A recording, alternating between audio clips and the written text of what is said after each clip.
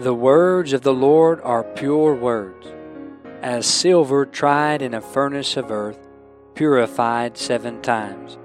Thou shalt keep them, O Lord, thou shalt preserve them from this generation forever. For as the rain cometh down, and the snow from heaven, and returneth not thither, but watereth the earth, and maketh it bring forth and bud, that it may give seed to the sower, and bread to the eater, so shall my word be that goeth forth out of my mouth. It shall not return unto me void, but it shall accomplish that which I please, and it shall prosper in the thing whereto I sent it. Welcome to another program with Truths to Live By, a ministry of Harriman Baptist Tabernacle in Harriman, Tennessee. You're listening to Brother Benjamin Cooley. I pray we would be a blessing to you today.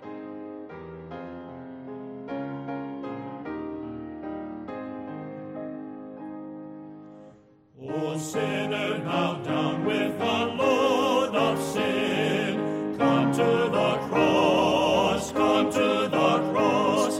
In Christ is redemption, new life within. Come and be justified,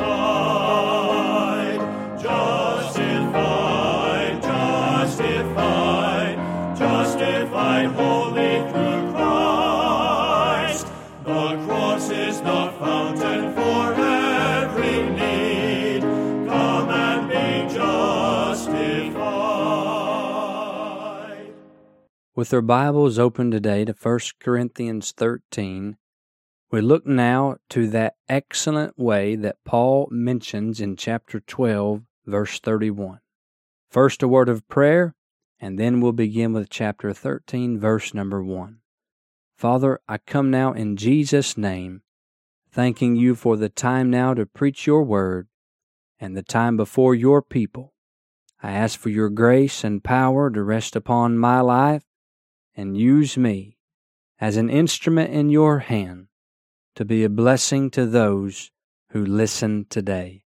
Thank you for Jesus Christ, our Savior, your dear Son, and it is in His name, that name which is above every name, I ask my prayer. Amen and amen. 1 Corinthians 13, verse number 1. Though I speak with the tongues of men and of angels, and have not charity, I am become as sounding brass or a tinkling cymbal. And though I have the gift of prophecy, and understand all mysteries and all knowledge, and though I have all faith, so that I could remove mountains, and have not charity, I am nothing. And though I bestow all my goods to feed the poor, and though I give my body to be burned, and have not charity, it profiteth me nothing. Charity suffereth long, and is kind. Charity envieth not.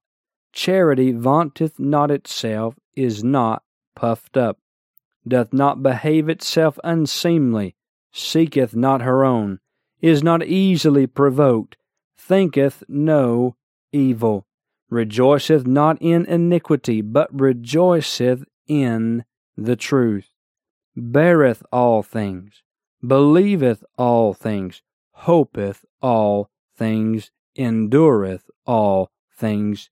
Charity never faileth. But whether there be prophecies, they shall fail. Whether there be tongues, they shall cease. Whether there be knowledge, it shall vanish away. For we know in part, and we prophesy in part. But when that which is perfect is come, then that which is in part shall be done away. When I was a child, I spake as a child. I understood as a child. I thought as a child. But when I became a man, I put away childish things. For now we see through a glass darkly, but then face to face. Now I know in part, but then shall I know even as also I am known. And now abideth faith, hope, charity, these three. But the greatest of these is charity. Let me remind you that this chapter, 1 Corinthians 13, called by many the love chapter, or that great treatise on charity, it falls in between 1 Corinthians 12 and 14 as Paul deals with spiritual gifts. We have the tools or the gifts laid out before us in chapter 12, and then we have those gifts at work in the body in chapter 14, and one author commented that he had read 1 Corinthians 13 is that divine smithy, or the shop of the blacksmith, where the tools in chapter 12 are heated red hot and tempered and made ready for the work in chapter 14. We must have the spirit of love, of charity in our lives. So let's begin today going down through the chapter, and the Lord will keep us here as He will, and I trust this study will be a blessing to you as we go verse by verse. So now the excellent way, chapter 13, verses 1 through 13. Having looked already at the early way, chapter 12, waiting to get to the expedient way, chapter 14, we focus on now that more excellent way of Christian charity. Here is a majestic exposition of God's love and the life He wants to live out and love out through you and through me, who are believers and followers of the Lord Jesus Christ. You could reference Romans 5:5 and how the love of God is shed abroad in our hearts by the Holy Ghost which is given unto us. In the first 3 verses, I see love and how it adorns. This is love and its absolute necessity. In verses 4 through 7, I see love and how it acts, or love and its activity. And then in verses 8 through 13, I see love and how it abides, or love and its permanency. Back to verse 1, though I speak with the tongues of men and of angels and have not charity, I am become as sounding brass or a tinkling cymbal. We see love and how it adorns. Charity, love is fundamental to the Christian life. We use the word adorn here according to its definition, which means to set off to advantage. Paul begins this exposition and he shows forth the great advantage of love. Without it, without charity, without love, all of the abilities and activities in the world prove to be worthless and useless and amount to nothing.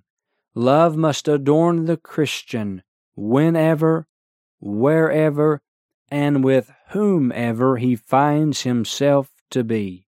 Without love, we will prove to be unfit servants of God, who is love. So love must adorn the minister. It surpasses what the Corinthians believed to be the greatest of abilities. Paul mentions in verse 1, which we've already read, tongues and the minister. Though I speak, Paul is pointing to himself, and he cries out, I could speak with the tongues of men and of angels. But if I did not have charity, he said, I'm a sounding brass. I'm a tinkling cymbal. I'm nothing more than a noise, than a banging, clanging, empty noise would I be apart from love. But then there is truth and the minister. Paul says, though I have the gift of prophecy and understand all mysteries and all knowledge, Paul said, though I could give you all of those present revelations dealing with things that were previously hidden and now coming to light, in the New Testament time, under New Testament truth. I could understand all mysteries, having the gift of prophecy, understand all knowledge. If I have not love, he said, I am nothing. But then triumph and the minister. Though I have all faith, so that I could remove mountains, if I have not charity, I am nothing. Love then is greater than tongues. Love then is greater than prophecy. Love then is greater than knowledge. Love then is greater than faith. Love must adorn the minister. But verse 3, love must adorn the martyr. It surpasses what Christians believe to be the greatest of acts. You go down through the annals of church history and you think with me, who do we hold high in our regard and respect? And I believe we should, but the martyrs. Yes, the messengers. Yes, the missionaries. Yes, the preachers. But the martyrs who gave their lives, who gave their all for the Savior. But Paul would say, and though I bestow all my goods to feed the poor, and though I give my body to be burned and have not charity, it profiteth me nothing. The one who gives his life in service to God and others, and the one who gives his life in sacrifice to God and others, is nothing apart from charity. Love and how it adorns. It must adorn the minister. It must adorn the martyr. Brethren, it must adorn me. It must adorn you. It must adorn the member of the local church. Paul is writing to the Corinthian believers. He is writing to emphasize the necessity of love in their lives.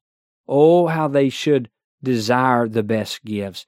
Oh, how much more they should follow this excellent way. We thank you for making this ministry a part of your day.